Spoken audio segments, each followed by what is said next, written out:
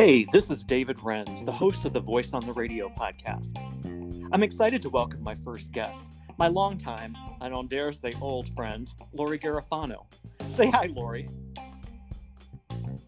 Good. How are you? I'm doing well. How about yourself? So far, so good. Great. I'm really happy to have you with me for this episode. So tell me, what are we going to be talking about and listening to? We're going to be talking about Marvin Gaye and the 3 albums he made that focused on love. There was a lot going on in Marvin's life during the time he recorded them. Love and sex, I would say, wouldn't you? Absolutely. All right. Well, everyone, I hope you join Lori and me to get the backstory and to listen to some of the music Marvin made during the mid-70s to the early 80s. The episode is called Marvin Gaye in Love, only on Spotify.